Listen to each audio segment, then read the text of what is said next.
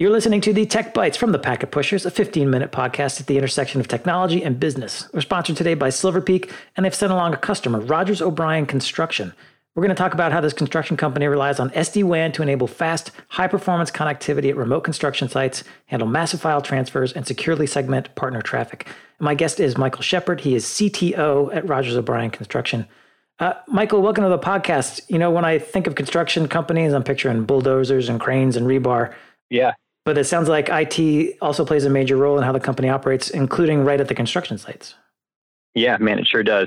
And hey, first, thanks for having me on. I appreciate you've been watching you guys for a while, and you guys put out some great stuff. So it's an honor to be here, and I appreciate that. Thank you. And just so you know, we didn't pay him to say that. This is unsolicited. He's not. But if this is your first time, subscribe to these guys. It's definitely someone you want to have on your podcast list while you're driving into work or whatever. These guys are great. So you're doing my job, man. All right, let's talk construction and tech. What's going on at Rogers? Yeah, you know, I actually have been at RO for a couple of years now, and this is my first stint in the construction biz, so to speak. And so, notoriously, construction has been behind the ball in technology. Everyone thinks of it as kind of a handshake kind of deal and, paper. And so there's a lot of groups out there, or a couple groups like Rogers that have really seen some of the technology out in other industries. And that's why they brought me in. I came from entertainment and everywhere else but construction. So it's been a fun ride, and there has been so much opportunity by leveraging just kind of best of breed or mixing different technologies to really innovate in the construction space. So it's been fun over the last couple of years here. And so you're bringing, let's start. Why SD-WAN, and what are you doing with it at a job site? Yeah, so let me maybe give you some history on how construction works for those who don't know, like I didn't.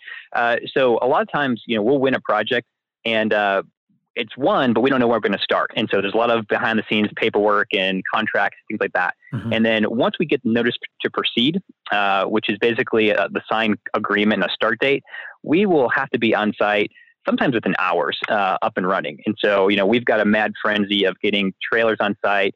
Some of these places, most of these places, we're on the middle of a field. It doesn't even have an address yet. So for us to try and get internet and connectivity and, just everything set up is often a challenge. And when I arrived, we were a pretty traditional setup.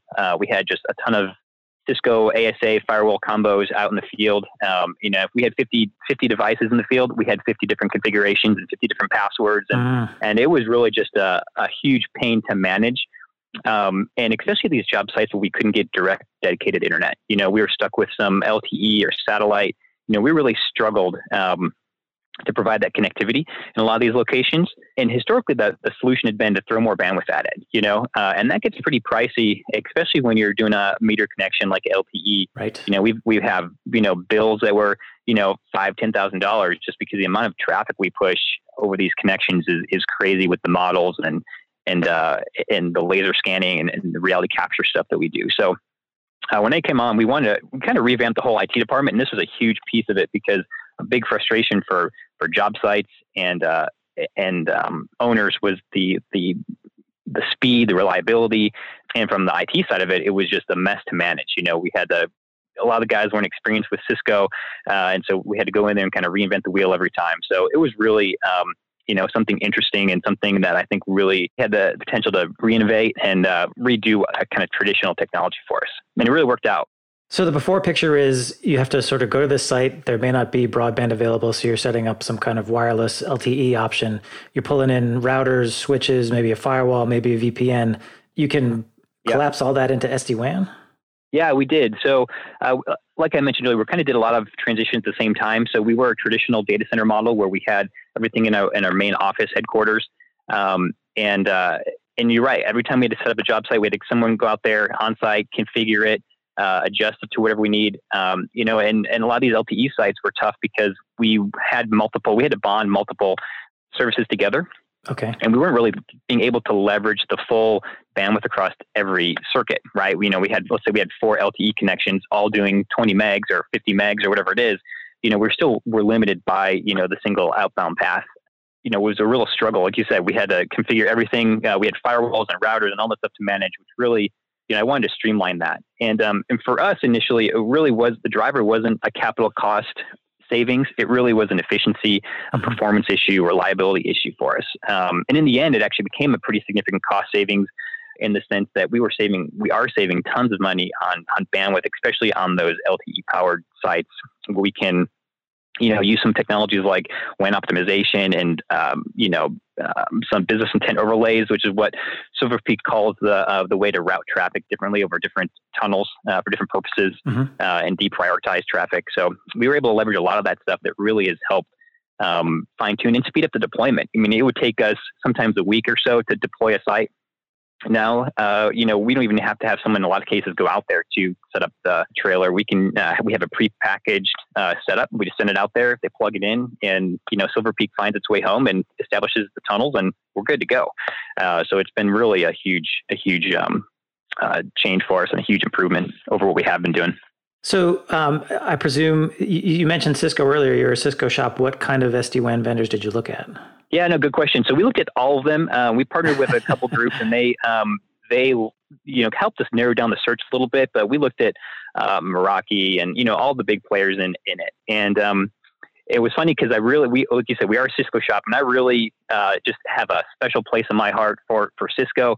I want to keep everything consistent, so we didn't have to have a bunch of guys in different experience sets. Having to do different things. So I wanted one single pane of glass to be able to manage everything from the network. And that was really, it was initially a key requirement for me. But as we kind of went down that path, a lot of these providers have good solutions, but they just didn't compete and stack up to what Silver Peak had, particularly when it came to the amount of bandwidth and how they handle WAN optimization and bonding and link aggregation. That was really a pretty significant differentiator from our perspective for it. We've got job sites that sometimes have anywhere between 5 people and 5,000 people. Okay. So what we're responsible for is not just our people, but all the trade partners. So we have just huge BYOD, we'll call it, or guest network and services. So we've got multiple sites that have, multi-gig circuits when we're building big data centers or hospitals or whatever it may be. And so a lot of these other providers didn't provide that. They provided some kind of like a load balancing or round robin or something like that from a circuit standpoint. But Silver Peak really actually takes the circuits, bonds them together, so you get full utilization out of everything you've got connected to it, or not, depending how you want to set it up. Okay, so if you have 2 LTE circuits and you want to maximize your bandwidth, you can rely on Silver Peak to bond those 2 LTEs together to get the full capacity of that circuit or those connections. Yeah, exactly. So we use something called a cradle point, and those cradle points have 2 modems bonded into. The ones we use have 2 modems in there, and so a lot of times we'll take multiple cradle points and string them along together. So we can then leverage the cradle point to do what it does, and we can also leverage Silver Peak to expand the we'll call it the array of cradle points together, so that we really maximize the amount of bandwidth that's available in those areas for whatever may be out in the middle of the field somewhere in Texas, in West Texas. And do you run into any issues trying to get Silver Peak to work with the cradle points? Honestly, we really haven't. It makes it, the way it's set up, once it's configured, so they've got something called the orchestrator, which is its kind of central configuration platform, console, and we host ours. Yeah, exactly, a management console. And so it basically communicates to all the other Silver Peaks, and we can make a change at an appliance level or holistically across the network. And the great thing about it is, because of the templates and the configuration, the way it's set up, we plug one in, it pushes the configuration, does the updates we need to, and it's online. It broadcasts that new subnet to the rest of the network. So a lot of the stuff, we don't even have to really worry about routing. Our struggle before was, bring a new site on in a different subnet. Now we've got to update all the other devices to be aware of that new subnet so the routing happens correctly. With Silver Peak, it just broadcasts that new subnet, and within a few minutes, the rest of the network knows, that it's online. It can route traffic to it. And it's great. We've got a mixed environment. We've got a hub. Our hub is in Azure. And then we've got, a bunch of edge connect devices out in the field. And the great thing about the Silver Peak as well is that it can do a hub and spoke, but also can do a mesh network. And so if we've got a route that goes down, or it finds a route that's closer to a hop for Office 365 or something like that, it can redirect traffic through other edge connect devices to get the optimal path out to whatever SaaS service we have. So it really, and same thing with Azure, right? We've got different data centers across different regions and multiple hub sites. So if we want to go one way or the other, Silver Peak can handle that very easily. You do not need to be a certified CCIE to manage Silver Peak. It's been a really great tool and really easy learning curve for us. So there's a few things I want to pick at a little bit. One, you mentioned Microsoft Azure. Does this mean you've got the Silver Peak Edge Connects deployed in Azure? We do. Yeah, we do. And actually, I wish I could take credit for being super strategic, but we actually, it worked out better than I expected for us. We went to Silver Peak first, and then, and that was a huge pain point for us. And once we did that, we then finished or moved all of our stuff over to Azure from our headquarters into Azure data centers. Mm-hmm.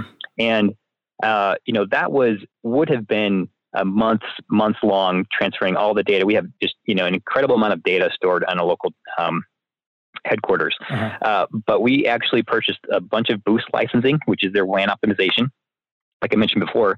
And that dramatically reduced the time to migrate data. I mean, it was done in a weekend, which would have taken months for us to do just because of the high level version quality and the optimization that the WAN optimization tool does. And it also helps reduce costs because we apply those now that we've migrated. We take that same Boost licensing and apply it to LTE sites, and now we can really significantly reduce our costs because of that. So but everything right now is in Azure, and we've got the hub site. Our main, our main point is in Azure, and so it's been great. Okay, you teased the second thing I wanted to pick apart, which was WAN acceleration. You're dealing with what I presume are huge files for, technical drawings, diagrams. It sounds like you're also doing like sometimes drone surveys of a site. So you've got huge amount of files you need to be moving around. And Silver Peak has this Boost add-on package, which is essentially leveraging their WAN acceleration technology, which is, sort of their foundation where they came from.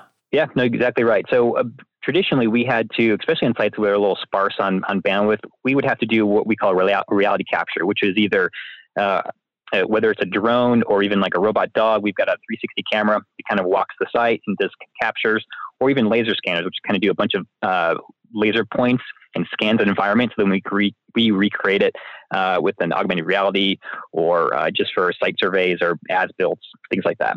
You said a robot dog? Yeah. So we actually partnered with Drone Deploy and Boston Dynamics, and the Spot dog that walks around, you kind of see a bunch of YouTube videos. So we actually have a partnership with them where they've given us a bunch of loaner dogs, and we are actually mounting 360 cameras on those guys, and they kind of just patrol the projects, doing somewhat real-time surveys of the site, so that we do within a virtual walkthrough, and owners can then see, how their site's going, especially in this time. No one wants to go on a job site. Right. Okay.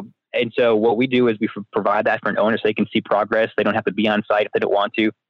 And it also helps, let's say something happens 2 years down the road. What we can do then with these models is do something called a digital twin. So something happens in the wall or someone wants to do a remodel. We've got these progressive stage photos or virtual tours of buildings. Say, hey, there's a pipe here. I don't know if you guys remember, but we had to do this. And this is a pipe here. And this is the type of pipe. This is the wall structure.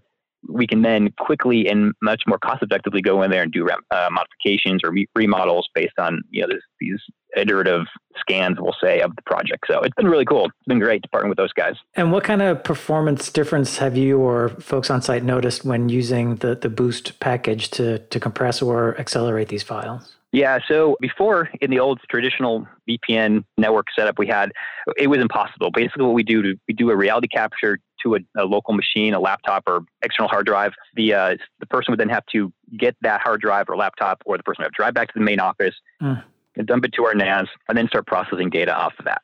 Now we can do it real time. We can upload it over the network, and it's there within hours, as opposed to just it's something that would just crush the network.